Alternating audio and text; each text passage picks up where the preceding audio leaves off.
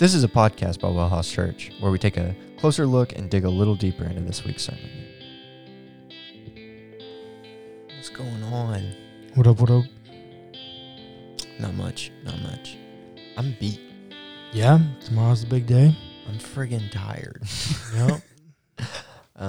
Been getting ready to move into the trailer. The remodel is basically done. There's a handful of, piddling things left to do, but it's basically done, and I'm moving in tomorrow. I already got a spot.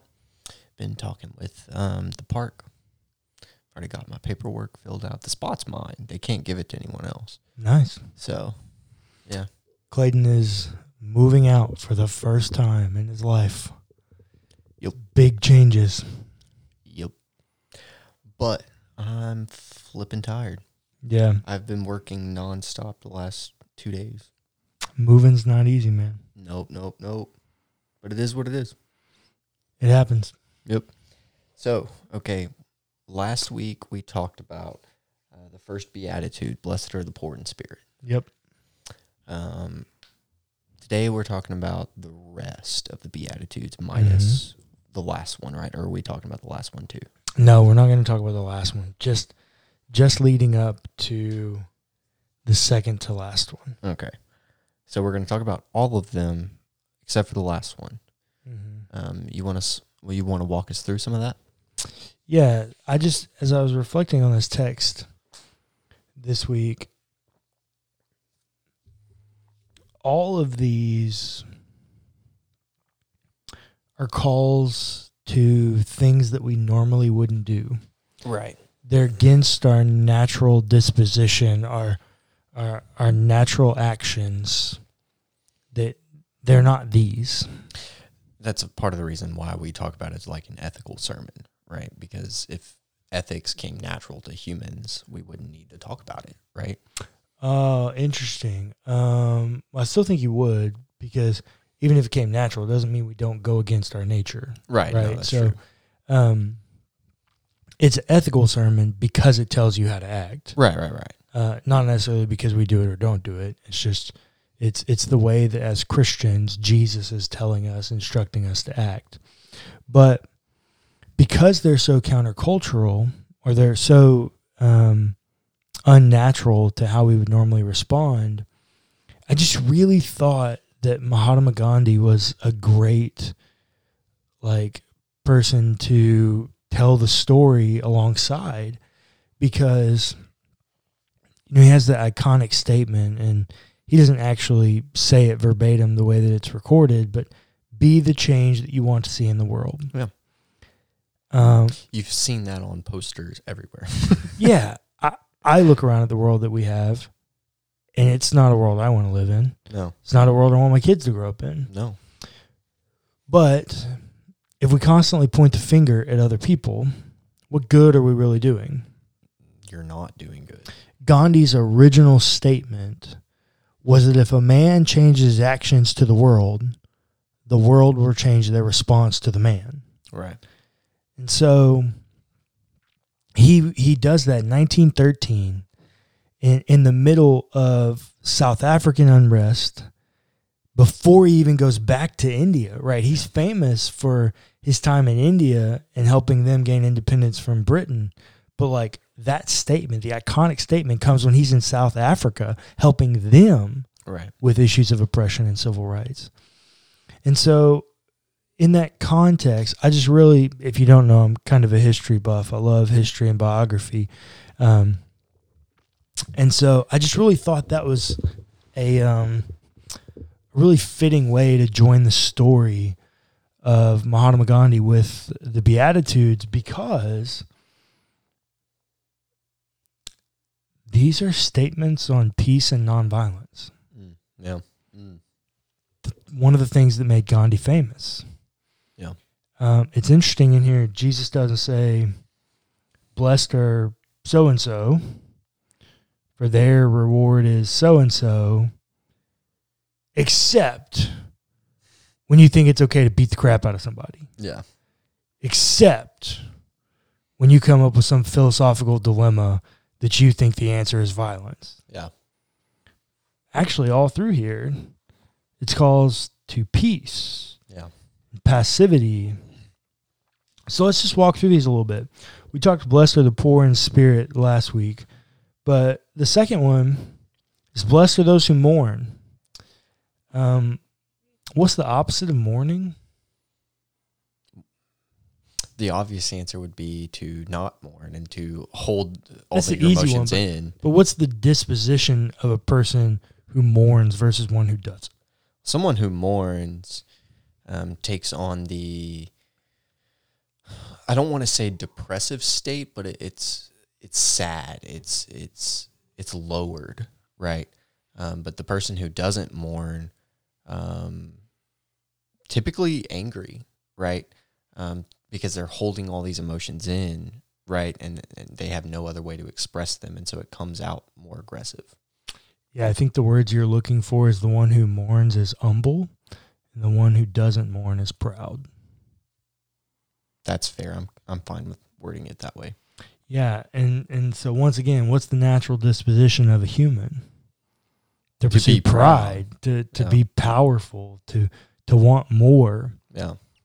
But Jesus says, blessed are those who mourn, for they will be comforted.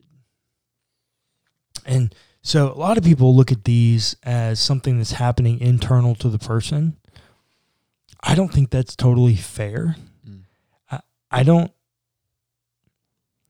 like when we over spiritualize these things. Yeah. Jesus was talking to a specific group of people that were dealing with very real issues. Yeah.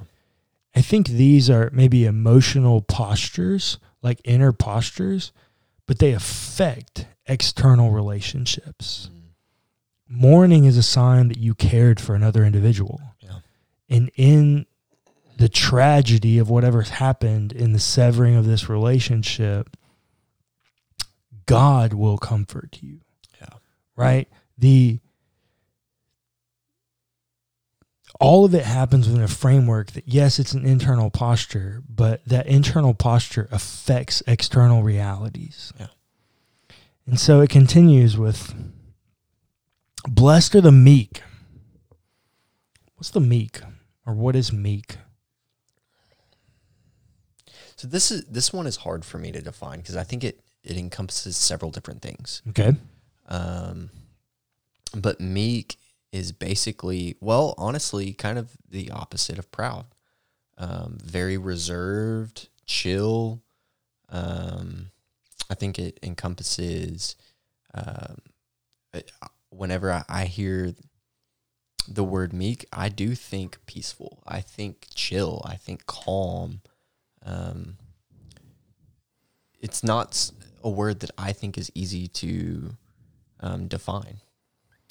Well, let me say, the kind of age-old adage is meekness is not weakness. Oh, yeah, for sure. Right? Absolutely. Yeah. It's quiet, gentle, submissive, patient. Yeah. It's a person in a posture of care. It's a person that has a disposition of care for others. Oh, keep going. So I think in that, it's really interesting that Jesus says, blessed are the meek, for they will inherit the earth.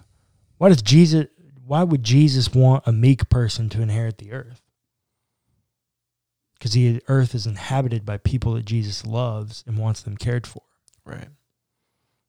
So walk through a little bit how you think meekness equals to care.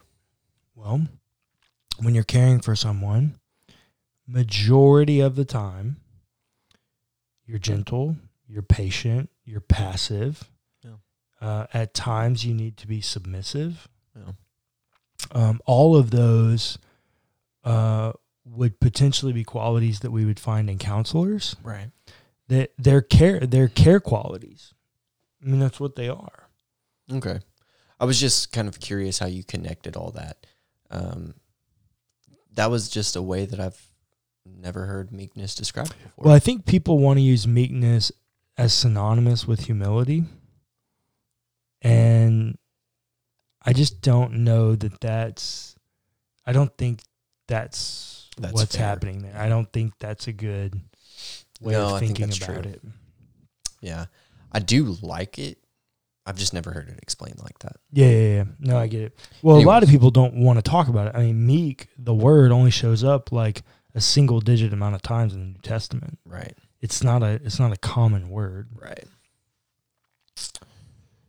But then Jesus continues, "Blessed are those who hunger and thirst for righteousness, for they will be filled." It's interesting. Righteousness is an interesting word in both English and in Greek. I feel like it's more interesting in Greek. Well, maybe only because we don't use it much in English. Right. We might say something like righteous indignation. Or self-righteous nature. Yeah. But even that's more of a Christian term. It is still. It doesn't always have to be, but it can be.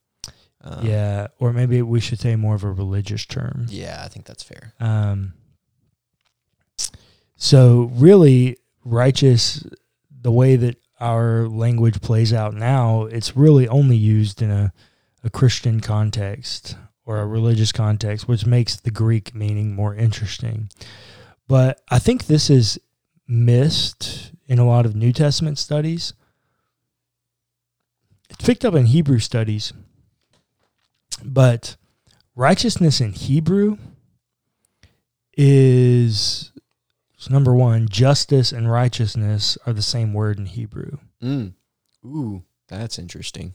Yeah, because to pursue justice is to be in right standing with another individual. Yeah.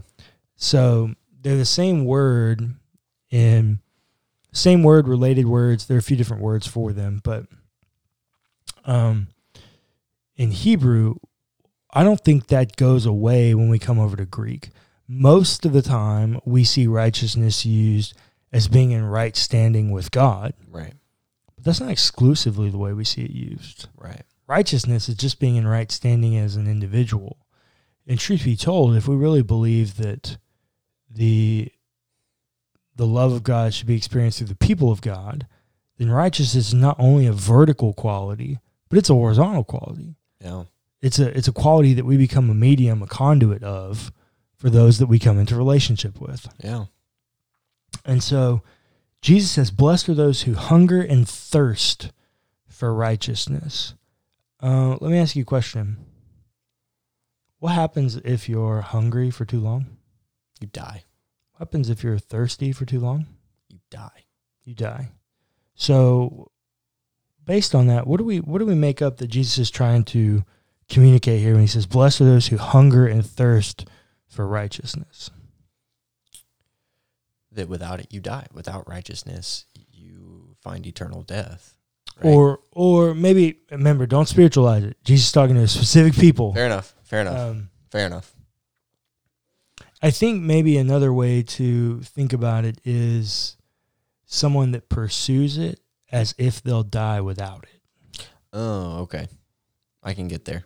So someone who hungers and thirsts, right? When you hunger and thirst, most of the time you go get food and water. Yeah. Right? I mean, so someone who hungers and thirsts goes and obtains the thing that they need. Yeah, so someone who hungers and thirsts for righteousness goes and obtains righteousness. Okay. It's not intellectual assent or intellectual practice that I'm trying to get with God. Yeah. It's actually something that requires action from me, and I go and I obtain righteousness. I obtain right standing with those that I'm in relationship with. Now, are there relationships that are toxic? Oh, absolutely. Yes. Are there relationships that you should not be involved in? 100%. Yes. Like, do not hear me saying that. There are things that are related to relationship and context that we need to remove ourselves from for a myriad of different reasons. It's not what I'm talking about here.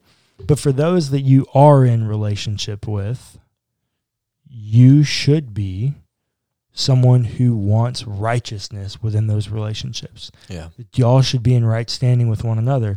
And I think it's interesting. Jesus says they will be filled. At first, I thought that was a weird reward, right? Remember, each one of these is a progression. It's a blessing on a quality of a person, Yeah. and then followed up by a reward for the person possessing that quality. So I thought being filled was kind of a weird one until I really stopped and thought about it. Yeah, I mean, I don't know. It kind of makes sense because if you hunger and thirst for righteousness, you're lacking something, right? And by being filled, you are granted that thing.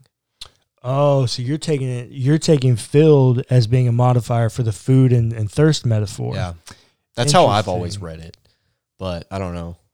Interesting. So that's not how I was reading it. I'm not saying you're wrong at all. Yeah. But I think in most of the relationships that I'm in, that I think I have right standing with, they've required sacrifice. Yeah. Ooh. They've required me to give of myself, and in giving of myself, the relationship gives back, has filled me. Yeah. So that's how I was reading. I was reading filled as a modifier for the right standing, not necessarily the hunger and thirst. I think they're saying the same thing, though, more or less. Well, yeah. So I do think, I think they're saying similar things, but also don't think either one is wrong, right? I definitely agree. Yeah. But either way here, the purpose and the call is that being in right standing with someone is a blessing. Yeah. And being in right standing with someone yields a relationship that's life-giving. Yeah. That's fulfilling, that gives back to us on both sides. It's mutual, right? Yeah. That's that thing that you've always heard, a relationship, whether it's romantic or not, is 100% and 100%, right? You give everything to this relationship and they give it too. Yeah, anybody that says relationships are 50% and 50%, never they have no idea what they're talking about. Yeah, no, it's 100%, 100%. And there are relationships where, like maybe friendships, where they're 100% and 100% whenever you're in the room with one another. Right, yeah. They're not, you can't give 100% of everyone or 100% of yourself to everyone all the time. Yeah. But you do have moments of 100% giving. Yeah. And so 100% giving requires sacrifice, right? And so the relationship itself can be filling for the sacrifice. I think it's a great example just because our listeners know us, right? But I feel like you and I have that kind of relationship. We can't always give 100% to each other all the time, right? Because we have other relationships and other people, right? But when you and I are in the same room together and our time is meant to be spending with each other, we dedicate ourselves to spending time together and growing. And it's not a relationship where we're on our phone or we're ignoring the other one. We're investing. We're drinking beer and talking and hanging out, and maybe it's shop talk, maybe it's not. You know, and that I think is a good example of a relationship. Yeah, I think so. Yeah. All right, so moving right along, Jesus' next statement: "Blessed are the merciful, for they will receive mercy." Now, this is interesting because this is one that it's pretty easy to spiritualize. Yeah. Right? Because Jesus tells us later in the sermon, when he tells us how to pray, that forgive us our debts as we forget those who have wronged us or debted us, or we forgive our debtors. Yeah. So this is one that you can spiritualize, but also in the culture, right? Jesus tells a parable of a man, and he's indebted to someone. Yeah. and his debt's forgiven, Mm-hmm.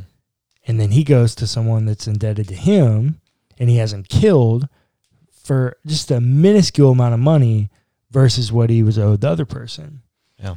Mercy is a quality that everybody needs. And one thing that I think is worth pointing out is, the story that I was telling this past week was I'm not happy with the world we live in. Yeah. The world we live in could use mercy. Lots of it. Yeah, it could use a lot of mercy from both sides of the political party, from both sides of the theological alignments. We could do and we could gain a lot if we would be merciful to one another. I think it's so interesting, and I'm gonna piss some people off here, and I know it. But that seems to be what we do at Well House Church because we challenge people. And if you're easily offended, or if we step on your toes sometimes, if we're stepping on your toes, that might mean that you need to think about something. Yeah. If your feelings are hurt, don't brush it off. Work through it. And if you still disagree, that's fine. Yeah. I thought it was so interesting. I never get on Facebook. I hate Facebook. I loathe Facebook. I only have it because of Well House.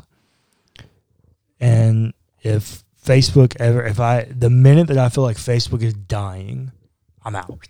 I'll be out. But I got on Facebook on Wednesday. I was the biggest mistake I've made in 2021 thus far. For those of you that don't know, Wednesday was Inauguration Day. Yep. And I was shocked at how many people... The Wednesday before we were recording this. Yeah. I was shocked at how many people... You can go to their feed or their wall, and it'll be stuff about Jesus or their church or whatever. And then on Inauguration Day, it's them crapping all over Joe Biden, Democrats, just everybody they can come up to that's affiliated with them. Just absolutely no mercy. Rejecting Paul's command in Romans to pray for our authority, our leaders, because they've been set up by God. No mercy on that side of it. But, and here's the thing, and your political opinions aside, did you ever read or listen to Joe's speech? His inauguration speech? Yeah. No. I followed some of the things that he did, the executive orders he signed in the first 2 days of his presidency, but not... This isn't a common narrative to hear lots of times, but it means something different in 2021. Because for the last 4 years, we have been in the most polarizing state our politics has ever been in. And something that Joe talked about is we don't need to be divided by red and blue. Yeah. We need to find some sort of middle ground. We need to let democracy do its thing and find a happy middle ground instead of fighting for blood. Yeah, that sounds to me like a statement of mercy. Absolutely. Yeah. So maybe we need to not judge the president too harshly. Yeah. Right. I'm not, we get political on these podcasts quite a bit, not because we want to be political, but because, like we said, since we've launched Well House, we've been in a polarizing political landscape. And so I only say that because it's a relevant point of contact. Yeah. I dare say that some of our listeners probably were sharers of those posts that lacked mercy. I think at this point, we have hundreds and hundreds of listeners. Yep. It's just statistically, it probably happened. Especially there's about a 50% chance. Yeah. I mean, I just think that if we want the world to change, we need to live as if we're being the change. Absolutely. And that begins with mercy. Yeah. Begins with being merciful. But what does mercy encompass? Love Yeah. and grace, right? In order to be merciful, you have to love someone else. Yeah, for you sure. have to have grace for their faults Yeah. and not exploit their faults, right? Well, and it takes a pure heart. Which is where we're going next. Blessed are the pure in heart, for they will see God. Not corruptness. No. Not vile. Not violent. Pure. Sweet. Wholesome. Yeah, wholesome. Yeah. Whole. Yeah, not broken. Yeah. Right? And I love the part there. Heart in Greek is hard. Because it means like 1,000 different things. Well, it can, and we translate it as heart all the time, but a lot of these words just kind of mean like gut or innards or the thing that's at your core. Yeah.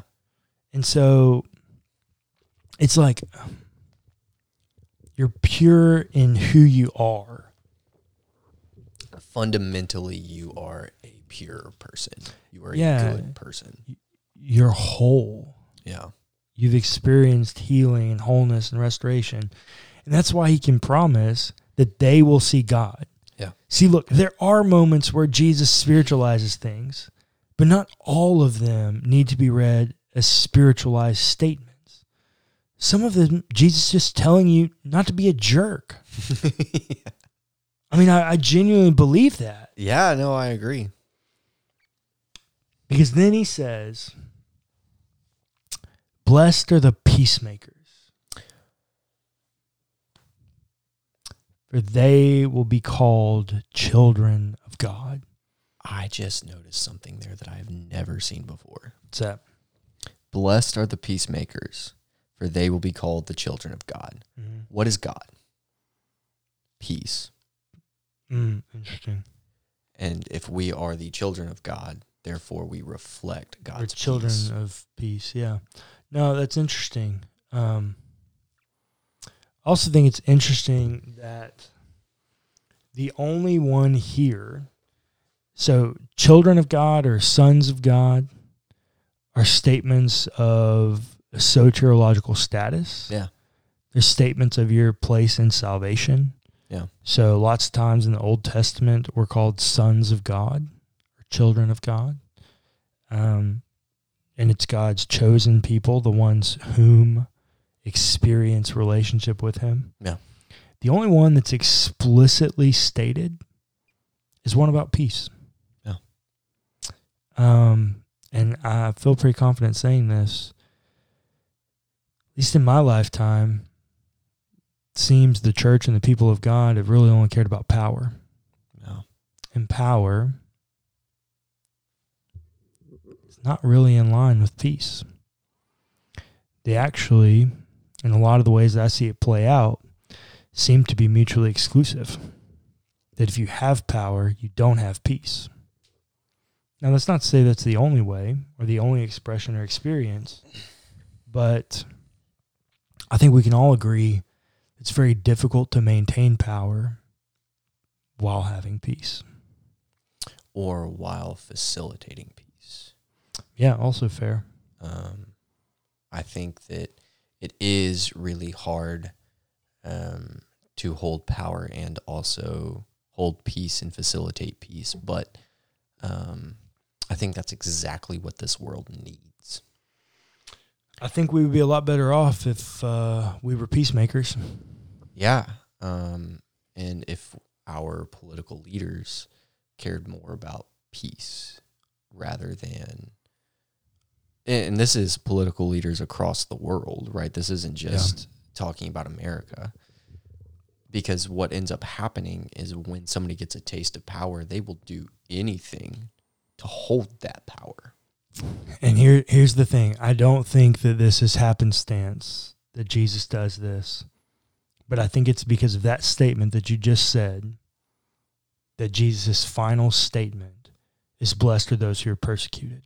Yeah. Because those who have sought for power become oppressors to maintain power. They persecute in order to maintain power. Yeah. And Jesus says, don't be a part of that. Don't pursue the power.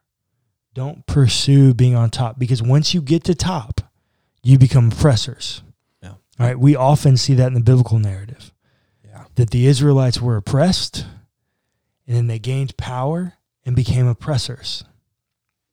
And Jesus says, no. That's not it. Blessed are those who are persecuted for righteousness' sake.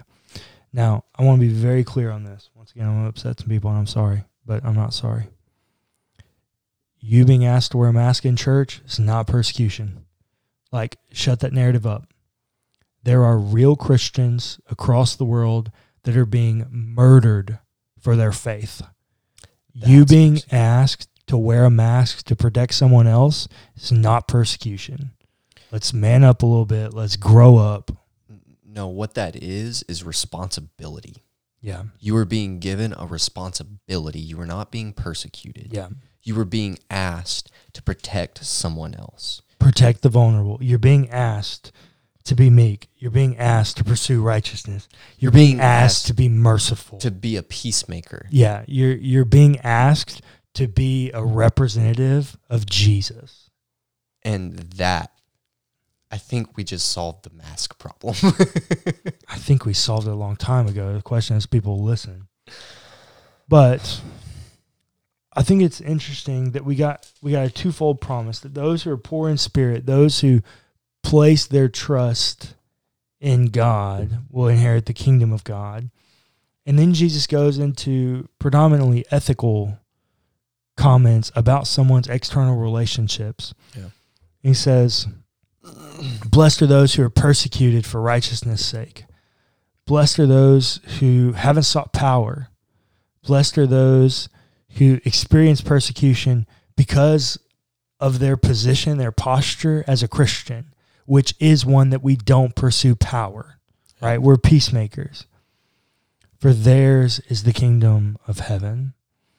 Your life as a Christian may yield you some persecution. Wearing a mask ain't it, but we're seeing Christians all around the world experience persecution. But here's the deal. I'm not one of those people that thinks that we should like pray to be persecuted, or that like the Christian life is all about suffering. I think it's part of it, but I also think God blesses. Yeah. But I will say this, that for Jesus, the way and manner in which you live out your Christian faith directly affects whether or not you will be a recipient of the kingdom of heaven.